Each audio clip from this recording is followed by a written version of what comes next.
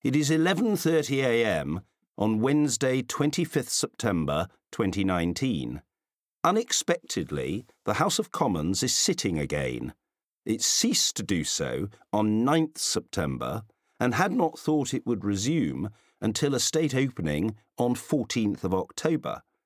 Without a doubt, it is the most peculiar atmosphere I have known in the chamber in my more than 22 years as a Member of Parliament. The expressions on government ministers' faces range from affronted dignity to sheepish embarrassment to world-weary resignation. Opposition members, meanwhile, are jubilant.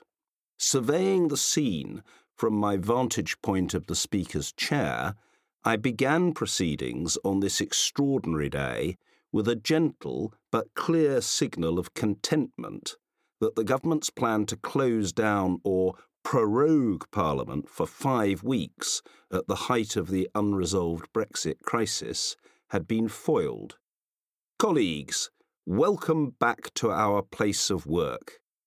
I went on to confirm to MPs that the Supreme Court had sensationally ruled the previous day that Parliament had not been prorogued, and that I and my opposite number in the House of Lords should take immediate steps to enable each House to meet as soon as possible.